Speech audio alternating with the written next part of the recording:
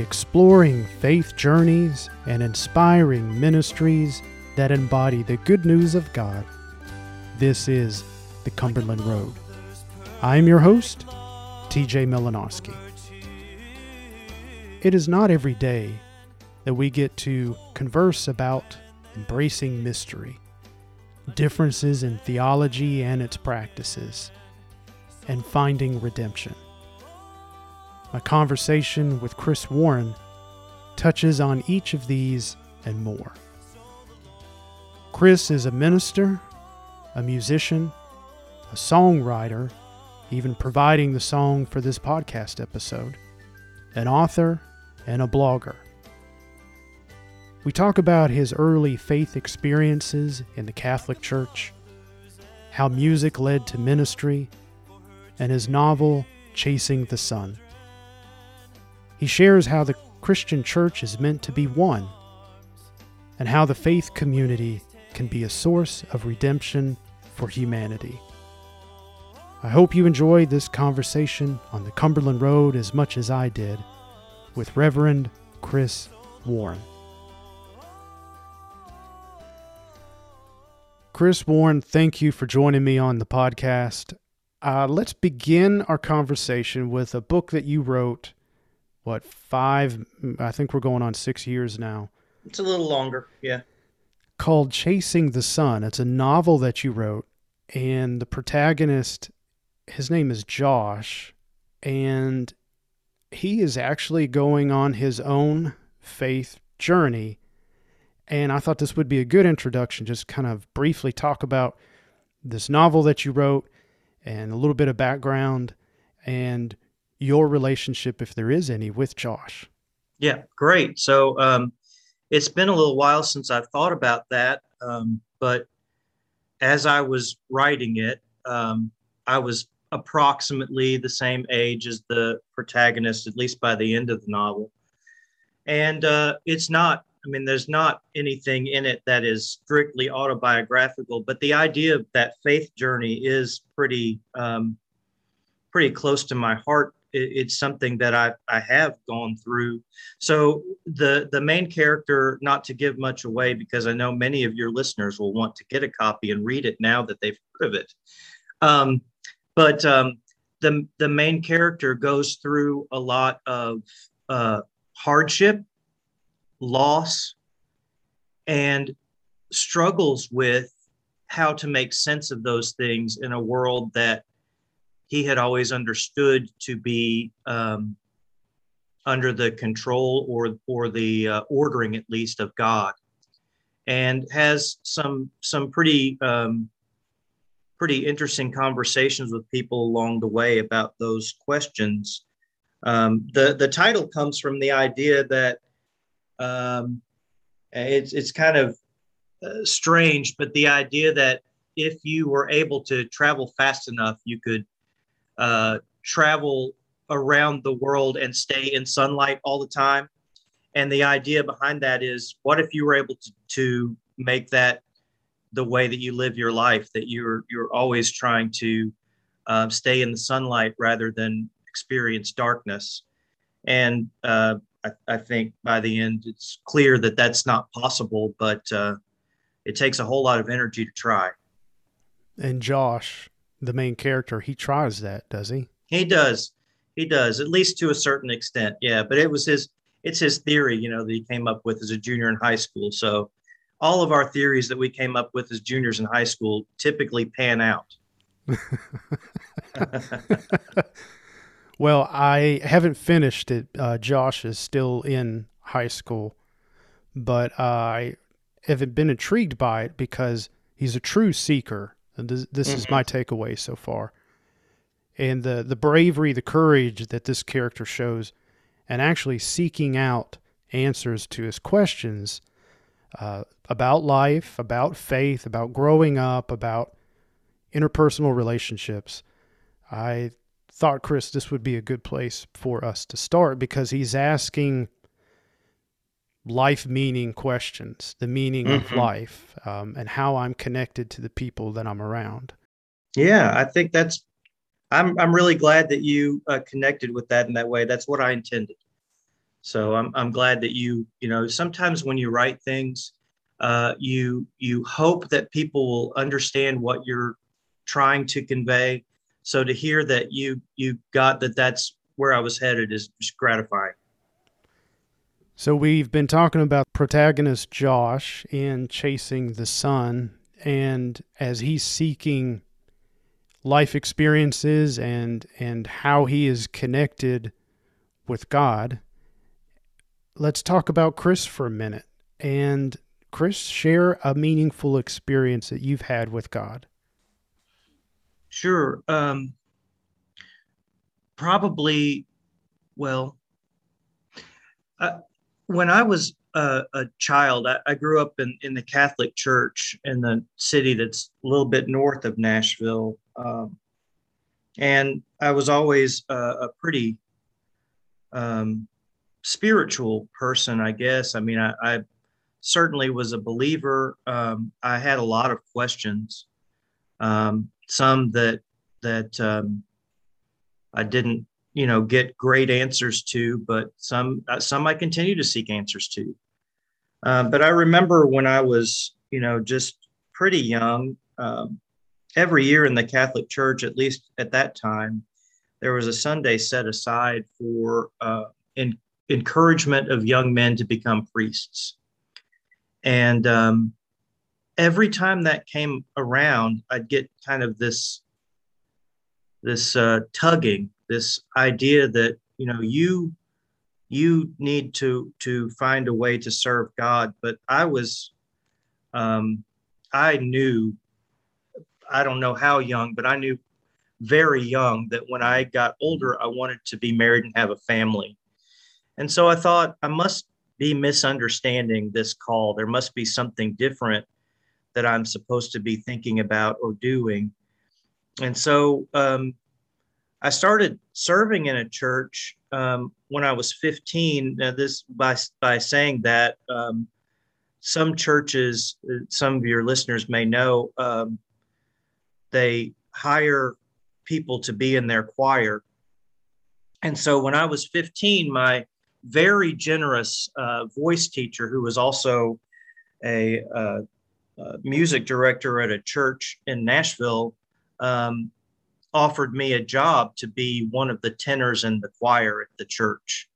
And she gave me a little bit of money to do it. And, I was, 15, 16, 17, and it was a little bit of walking around money, right? And it felt like I was on top of the world just being able to do stuff like that. But so I did that until I went to college. And then when I went to college, I started serving at a church in Nashville because I went to Vanderbilt, and I served at an Episcopal church in Nashville as their, one of the tenors in the choir. So I kept a connection to the church, but I wasn't going to the Catholic services, even though I considered myself Catholic still. But my second year of college was when I was hired at the West Nashville Church to be their music director, and I was 19 years old.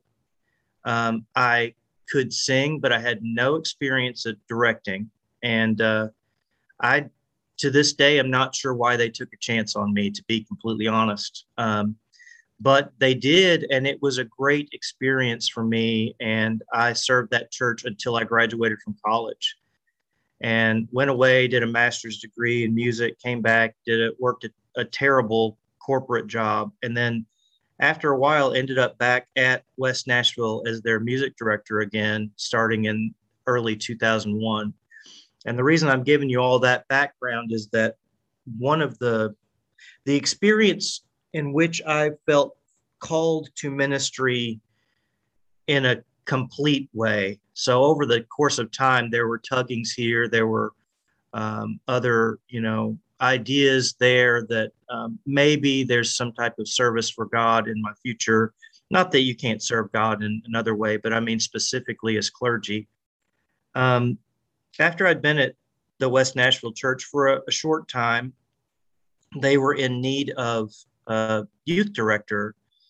And the pastor at that time, Ricky Page, took me out to lunch, and I didn't know why. I mean, I just figured we were going out to, have lunch. And he said, I've been thinking that maybe you might want to try working with the youth at the church. And honestly, I thought that was a terrible idea. I didn't think I had any gifts to work with youth.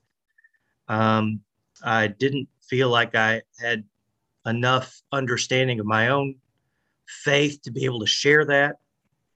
But but he said, look, this is a short term commitment. It'd be like a probationary period. At the end of that, we'll just see how it works, and if it's not working, then we'll just go back to the way things were. And so I took that on, and to be totally honest, one reason I took it on was I mean we were young, and I we were broke, and it was going to help a little bit, as far as us being able to pay our mortgage. So, but it was only a short time after I started doing that that I realized this love that I had for young people, and the questions that they had about the faith that had occurred to me, but I hadn't dug deeply into because I didn't really have to. I didn't have anyone I needed to give answers to. But when questions came up about, very deep questions about um, eternity and salvation and things like that, I found myself being really intrigued and wanting to make sense of those things. And then we went together on a mission trip. This was a mission trip to East Tennessee. It was an area that needed, a lot of help. It was very impoverished. I think we had about 12 youth and maybe 3 adults on there. We all fit on the 15 passenger bus, so it was somewhere under the number of 15. But we got there, in the first night. Now remember, I'm a music director by day and a youth director by night, right? But those two things didn't ever go together. And yet we got to this place, and this young man pulled out a guitar and started playing. And the youth group, which always sat and you are, well, this may not translate for everybody, but you being from the West Nashville Church will know they always sat in that back corner and didn't ever crack a hymnal, right? But this particular thing, this guy got a guitar, and I watched these kids that I'd never really even seen sing, just singing their guts out, because they connected with that style of music, and they connected with that style of worship. And I saw a different side of them, and I saw where music and the theology portion of what I did could come together. And it was because of that trip that I started writing and recording Christian music. And it was because of that trip that I really wanted to learn more about what I was saying, because I didn't want to teach people poor theology in music.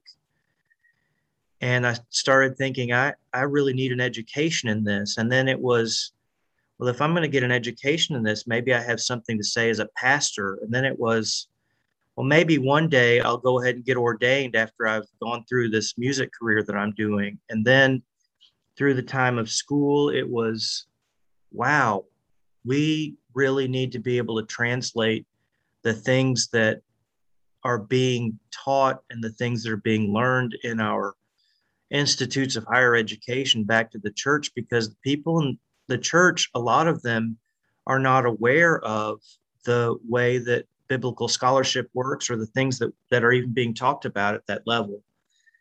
And so that was a kind of a long answer for a single experience, but I think that all wrapped up, that's kind of my narrative of call into the ministry, all of those things together.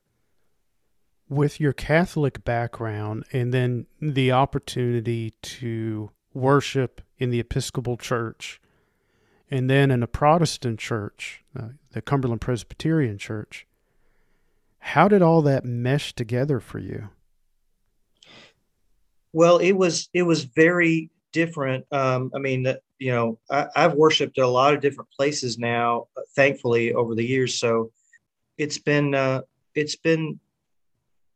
I mean, I appreciate a lot of the things in each of those churches. So um, the Catholic Church, the church that I went to, did not use hymnals. We sang sort of folk music. At least that's the style of the music. I mean, they were written by a guy, I think, in the 1970s. A bunch of these songs, and they're, it's very Eucharistic as far as the emphasis, right? There's a whole lot of songs about communion because you need a lot of communion songs if you're going to have communion every week, right? Right. But they were really good, just kind of folky kind of songs. And we had a couple of guitars and a bongo in our band at the church where I went. And then I went to the Methodist church, which is where my voice teacher was, and it was very similar to the Cumberland Presbyterian worship style. A little bit of liturgy, three hymns, sermon toward the end, all those same kinds of elements that we're used to. The Episcopal Church has a lot, uses a much more classical style of music. I mean, that particular Episcopal Church does. And I love that style of music. And I do miss out on that in some places. The Cumberland Presbyterian Church can use, classical music, but we don't use, a lot of Mozart or Latin motets or something like that in worship. It was such a joy to make music with those very accomplished musicians. I mean, it's a very high level of musicianship at that particular Episcopal church. I was one of 16 hired people to be in their choir. So now I know all of us who are Cumberland Presbyterians have just crunched the numbers for the budget, right? And we're like, no, that never worked. This particular church, it worked. So they're doing well. But anyway, that type of music, and then I like the higher liturgies that the Episcopal Church has and that the Catholic Church has. I like that kind of consistency. But I love the worship service that we have in the Cumberland Presbyterian Church. I love the shape of it. At least the one that we use. I know that they're very different in different churches, but we have a flow to the liturgy where we start with a call to worship and a prayer, and then a song of, a greeting or the opening hymn, and then we turn to confession and we say, before we get too deep into this, we need to say we're sorry because we messed up this week, Mm-hmm. and not just as individuals, but as a community. And sometimes that's the hard thing to get across in the confession time, that it's a communal confession. And then we go into, after we have the confession, we, have an opportunity to give back to the church. And after we give back to the church, we have an opportunity to celebrate that with song. And then we have an opportunity for scripture to be read and opened up to us. And then we have a blessing, and I think that shape of the worship is beautiful. I do kind of have some sadness that a lot of churches are turning away from liturgy, because I think that there is a lot in that we, it's not only ancient. I think it also speaks to who we are as humans, that we sort of need to go through some steps to get to the right place. Yeah, there is a centering that can come with an order of worship, of centering of why we've gathered as a community of faith, and celebrating the new week that is beginning, and seeking that forgiveness that you mentioned earlier, Mm-hmm. and then satisfying that hunger for the good news, the word, to carry us into the new week that we've just begun. And one way, not the only way, but one way to be able to do that is through our liturgy. Agreed. Yeah, I realize that people worship in different ways, and that way works well for me. taking your gifts of music and your journey and experiences in different faith backgrounds, if you had to summarize it all up, Chris, how would you say that you have changed, and what would you want others to know about your faith journey? Yeah, I think that, I mean, I, as I've already mentioned, I've been exposed to several different styles of worship and several different um, types of even theological understanding. I left out that for a period in there, I went to the University of Michigan for a couple of years and did another degree in music. And while I was there, I served a Presbyterian USA church as their music director. So um, while most of my experiences have been, in the South, I have had some spent some time even in the Northern Presbyterian Church. Um, I think that through those different experiences, one thing that I've learned is that even deeply ingrained beliefs or understandings or even um, readings of scripture can be changed over time with study. Um, I, I think that, being exposed to many different styles of preaching and many different preachers, I've seen how scripture can be interpreted in many different ways. And that has, that's given license, I think, for me to be able to look at the scripture with a much more open mind than maybe I would have otherwise. And because of that, I have become, I think, more inclusive in my theology of other ideas, of other types of people that maybe if I had stayed in the same church my whole life, I might not have ever been exposed to people who worship differently or who think differently. Um, and in my education too, and I don't just mean my theological education, but in my education for music, I did my first degree at Vanderbilt, a bachelor's degree, and then a master's degree at Michigan. And in both of those programs, I met people that I may never have been exposed to outside of that situation, and uh, learned a little bit more about how different people um, think, but that how so many different people in different ways are seekers after God in ways that I wouldn't have understood. And so I think that that's the biggest change that I've had over time, is that with all those different exposures that I've found, that there's a much more universal love for God than just folks like me, and I that's that I'm really passionate about that. When individuals have exposure to other interpretations of the scripture or faith practices, one of the responses is to actually become maybe defensive, or another response could be is to kind of embrace or find the opportunities to be enriched by these experiences. Which one do you think has served you better in your faith journey?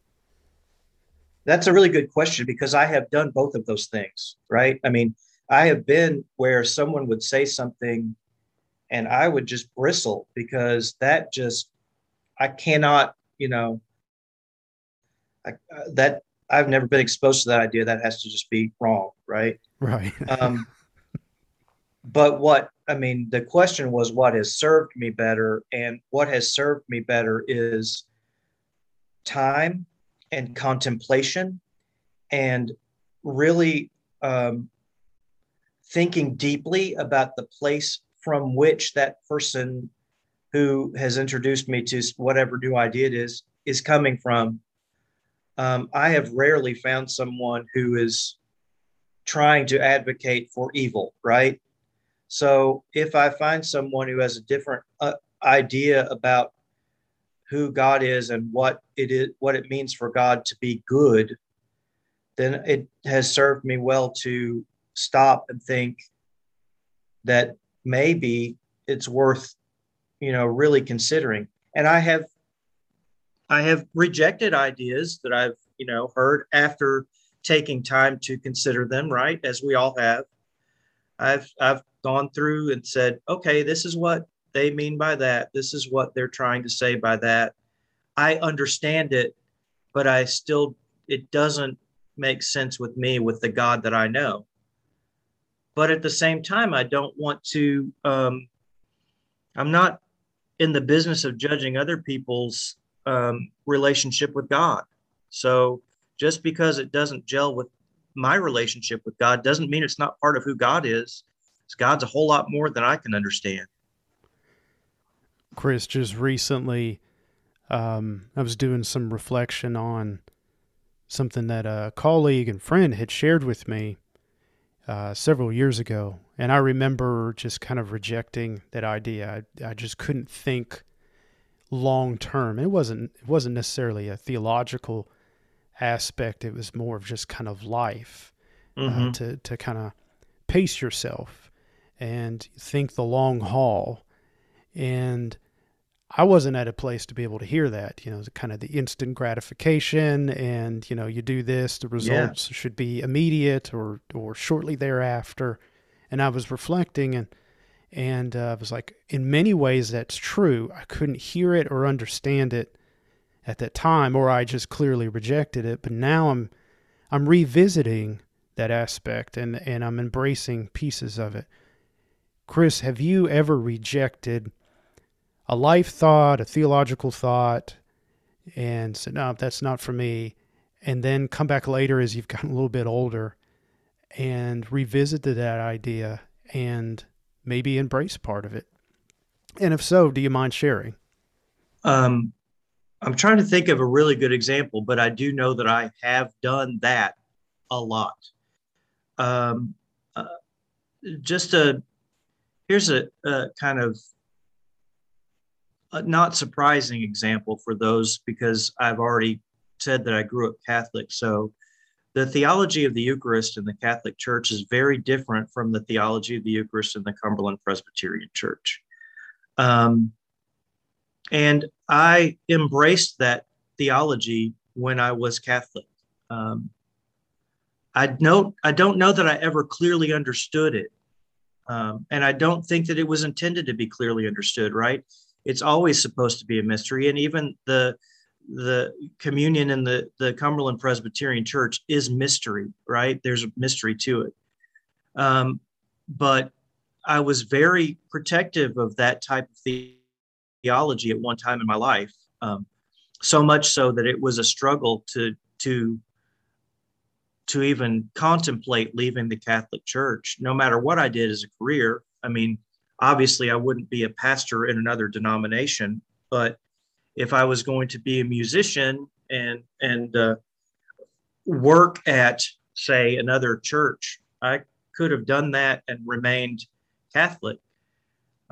So it took a long time of thinking about, contemplating, wondering about how I could make that change in my way of thinking theologically. And now clearly I fully adopt our understanding of the Eucharist and communion. That's happened with me with understanding of things like sexism in the church. Not that I think that I was ever particularly sexist, but of course, coming from a Catholic background, there are no female priests. I always thought that was wrong. I mean, I don't know if wrong is the right term. I always thought it was at least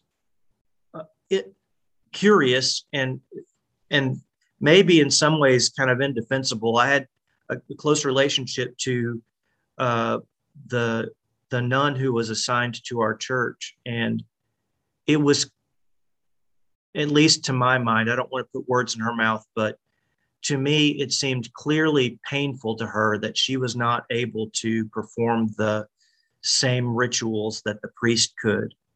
And I always thought that was terrible. So that was another change over the course of time. It was something that I had thought about, but then I moved to a spot where I don't have to accept that type of teaching. I can move to a different place where I can be more accepting. We tend to still have a preference for male ministers in our denomination, and I think that that's too bad. But I do see it changing slowly over time. I see more of our, female pastors becoming senior pastors at churches, and so I think that's really great. I've had that same type of movement in my own heart in the question about heterosexism and same-sex relationships, and I was very I don't know what the right term is. I was very different at an earlier time in my life where I was not open to that possibility. And then scripture over time has been open to me in a different way. And I see such value in those types of relationships. The book of Genesis says at the beginning that it's not good for the human to be alone. Humans are made for relationship. Humans are made for intimate relationship. And if God created people to be in intimate relationship with each other in whatever way, I do think it's not good for the human to be alone. And so that's been a big change. And of course, as many of your listeners will know, that's another thing that I'm passionate about. Yeah, back to the question there, and going through, the process of revisiting whatever it is in life, there's a point of being humble. At least that's what I was like, oh man, I need to revisit how I look at life and thinking long-term and short-term instead of just short-term, and letting go of what I thought, well, short-term is, you work and then you see the results. You do this and, the project is finished, then you get to see the results. And there's some value that I am discovering is to pace yourself, kind of think long-term, but it requires, a sense of humbleness, I think, within me of going, oh, okay, there's other ideas out there about life, and for me to reject that thought and that advice ended up not serving me very well. And it wasn't until, reflection in the future. Well, and the idea of at least taking time to thoroughly think about the ideas that are being presented to you gives you an opportunity to come to know someone better. So just in talking about this, you reminded me of a kind of, I don't know, not a great important moment in my life, but something that I will always remember. So I mentioned earlier that I grew up in the Nashville area, and then I went to Vanderbilt. And my sophomore year at Vanderbilt, I lived in a dormitory that was called the Confederate Memorial Dorm. And its name has since been changed to just Memorial Dorm. But while I was there was one of the people who lived in that dorm had hung one of the Confederate Stars and Bars flags in their dorm room. And I may not get all of the particulars of this straight, but if I remember correctly, their roommate was African American and was upset and wanted the flag to be taken down. And my immediate response was, why? What's the big deal? It's just a flag.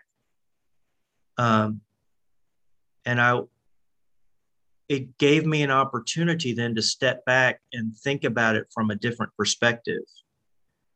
You know, having grown up in the South, and especially growing up in the 80s and early 90s, that was a symbol that was just pretty much everywhere. So to me, it was almost innocuous. But to someone who saw that in a different way, it was oppressive. And as as the person that I was, it gave me an opportunity to see that symbol from a different perspective. And in a way that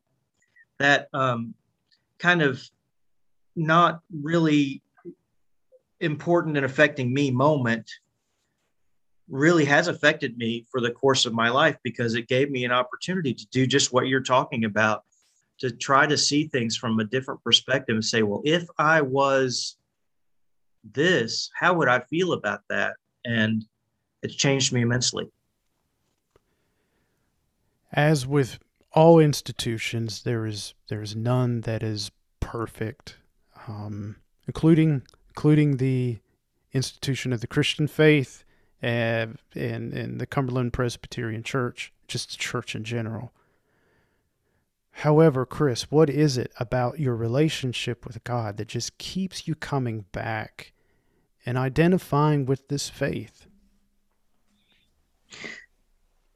It is the idea, the knowledge, the assurance that although what you just said is true, that religious institutions are imperfect, that God is bigger, that God is working, that God is within the people of the church, that if scripture teaches us anything, it teaches us that God can take things that we mess up and redeem them. And I believe that God is and can and is redeeming the church.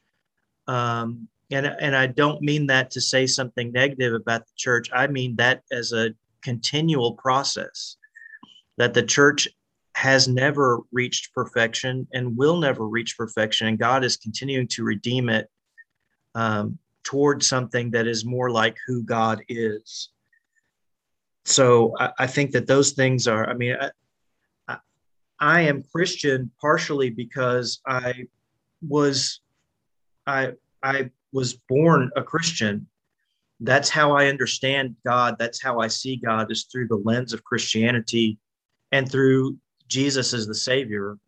And so I will continue to identify as that in hopes that I can live up to that moniker.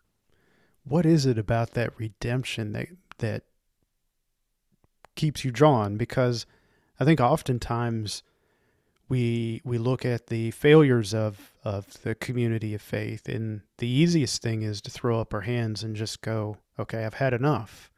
So what is it about that redemption found in God that keeps you here, keeps you in relationship, and keeps you serving the church?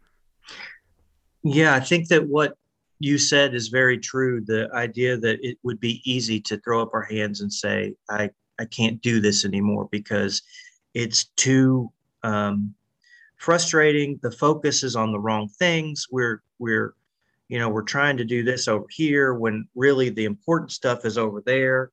Um, but and I think one of the things that keeps me, TJ, is all the people who have done that, who have looked at the church and said, there's just nothing left for me there.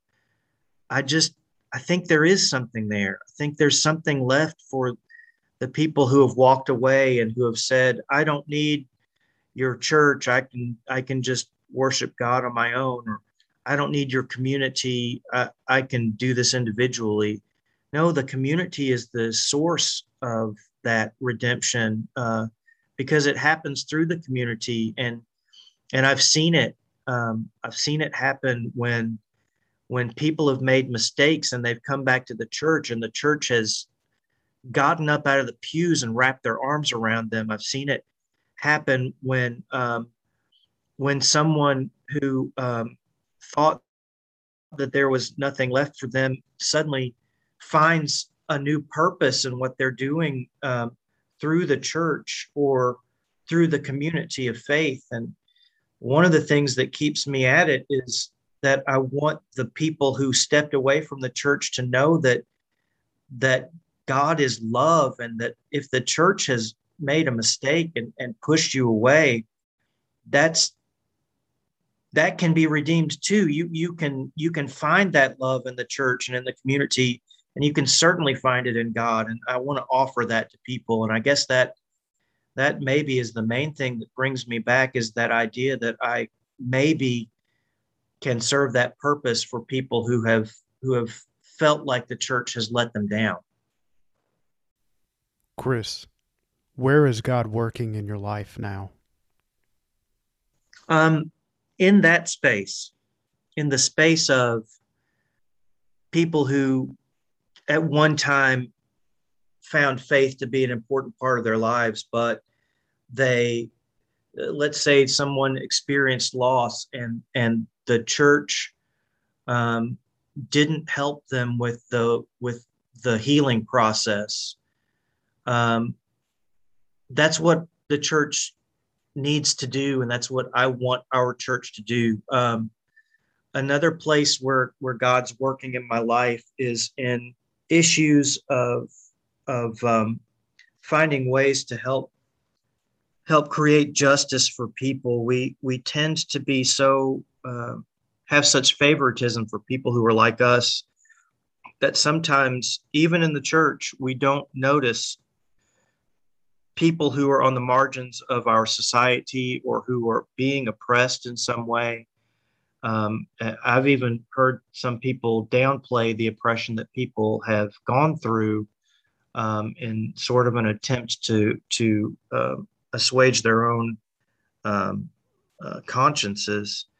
But the church really needs to take a hard look at that. And I know that sometimes people hear that kind of speaking as being political, but in all honesty, I mean, the word politics means that it's about people. And if the church isn't doing something to help people, then we've missed the boat. You know, we need to be more political if that's what that means, because, you know, people are what we're about. We love God and we serve God, and we love God's people and we serve God's people. Chris, if you encountered somebody who says, I don't see God, don't understand God, and definitely in the midst of 2021, I'm not real sure about the existence of God, what would you share and point to where God is working in the world today? I think the first thing I would share, even before I got to that point, is just to say, I know what you're feeling, and I have been where you are, and I have some of the same questions you do. God is mysterious, and I would like to think that God has my sense of what justice is and would do things the way that I would like it to be done, but it doesn't happen that way. And then I think I would just talk about places where I've seen God work in my life, relationships that I have seen restored, stories of my own or others' redemption from mistakes or other trouble. Because I feel like that, you know, we could preach, well, of course God's here. It's not God's fault that you can't see God, and that people relate to other people's stories. And most of us, if not all of us, have stories where we felt like we had been either abandoned or or at least maybe ignored a little bit by God when we wanted something to happen. A lot of us have stories of suffering that we have been through, or where we've lost people important in our lives, where we think that justice dictates that it should turn out a different way. How did I get through that? How did I think about that? How have I come to a place of faith through that? And it's the many reassurances that I have through the community. It's the love that's shared from others to me. It's moments when I know that I'm at my lowest, when somebody from my congregation will call me and say, God just told me that I need to call you and say, we really love you and thank you for all that you're doing. I know that they couldn't have known how I was feeling, and yet somehow the Spirit is moving in that way. That's not proof, but it's assurance to me. Mm-hmm. What ideas, what dreams do you have for this church? The Church Universal and the Cumberland Presbyterian Church. I dream of, and now this is a big one, okay? I dream of a fully united church where people can accept one another on the basis of their own faith rather than trying to make them fit into boxes of other people's faith. I don't know how to say this. I guess I'm disheartened by the number of different denominations that we have that have such sort of minutiae that keep them divided from one another. I'm really brokenhearted that the Cumberland Presbyterian Church and the Cumberland Presbyterian Church in America were unable to reunite because, and I know that there have been people asking the question, well, why should we? Why should we? And my only answer to that is we should, because we are meant to be one. And I don't just mean those two denominations, but the Christian church. I mean, Jesus says in the Gospel of John, make these believers one as you and I are one, to the first person of the Trinity.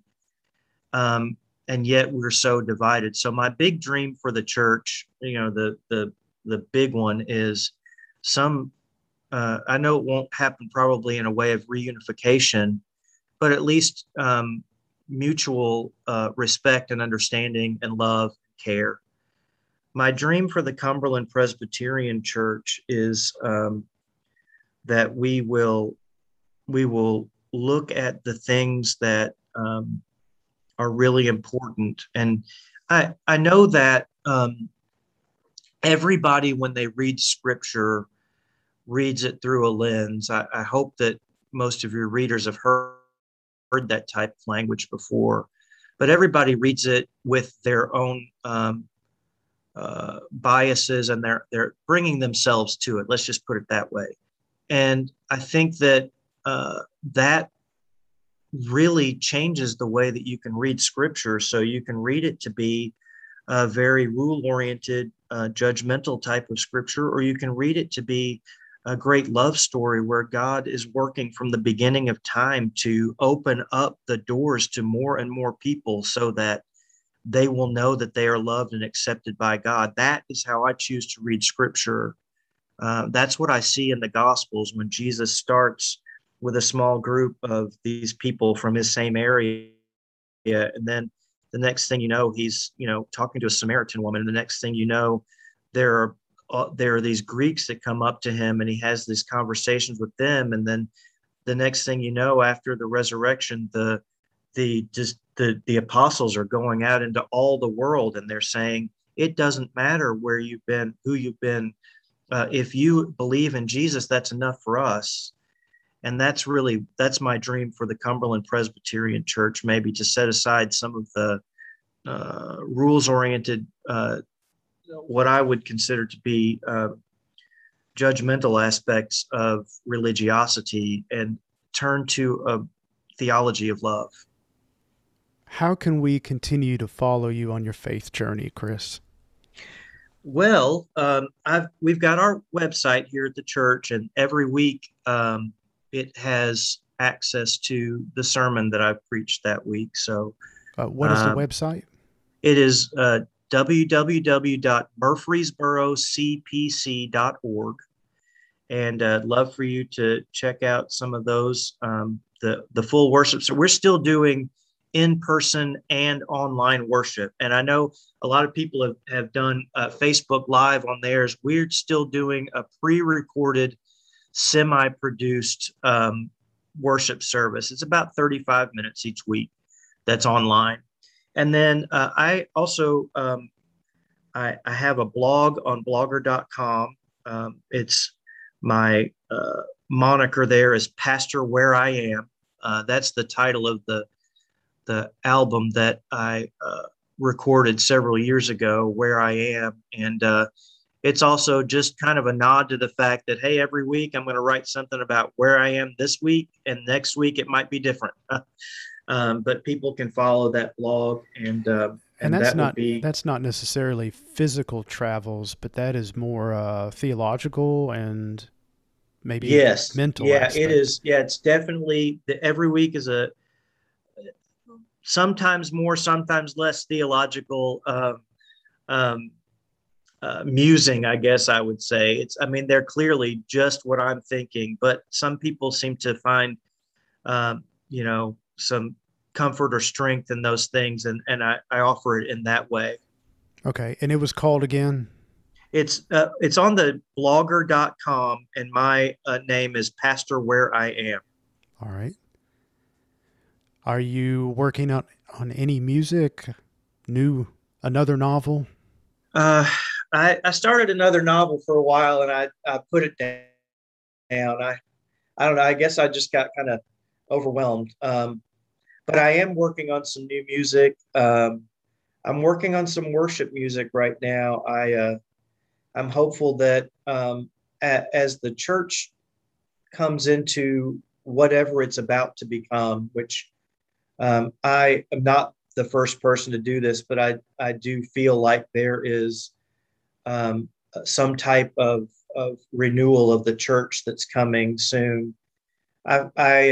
I think we're going to need some new music to reflect that type of renewal. And so I'm writing some music to try to be more communitarian. I don't know if that's a real word, but to bring more of the idea of community. Yeah, there you go. I coined it. Bring more of the community into our worship music rather than just the individual aspect of my love for God and my personal salvation, but how the community is involved in that. That's really what I'm working toward right now. All right. So look forward to communitarian music. Communitarian. From Chris Moore. Chris, thank you so much for sharing your faith journey TJ, and your insight. It has been a real pleasure. Thank you so much for inviting me. I consider it quite an honor to be invited. And thank you for listening to today's podcast. Grab a friend and travel with me on the next journey down Cumberland Road.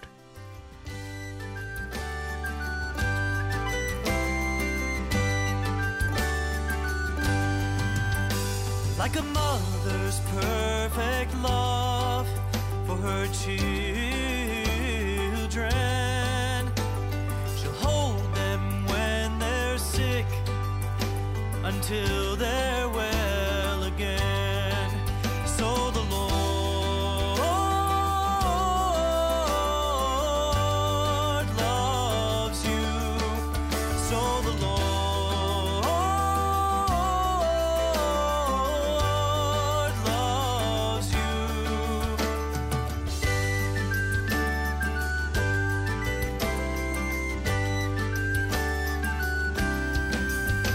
Like a mother's and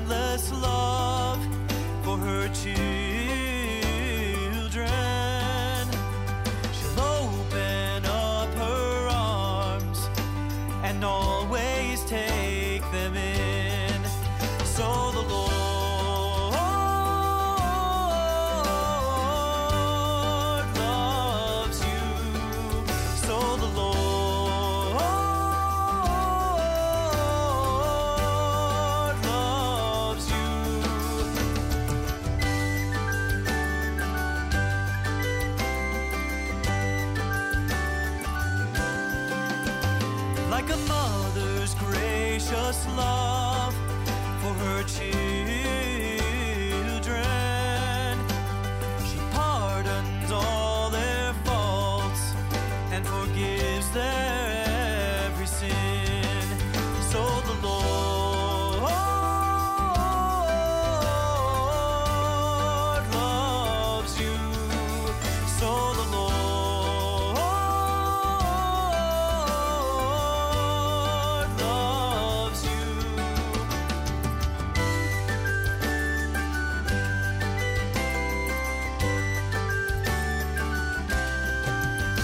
Like a mother's perfect love for her children, she'd sacrifice her life if it meant they could live. So the Lord loves you. So the Lord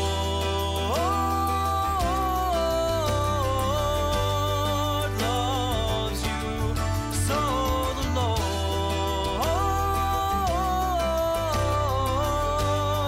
loves you. So the Lord loves you. So the Lord loves you. So the Lord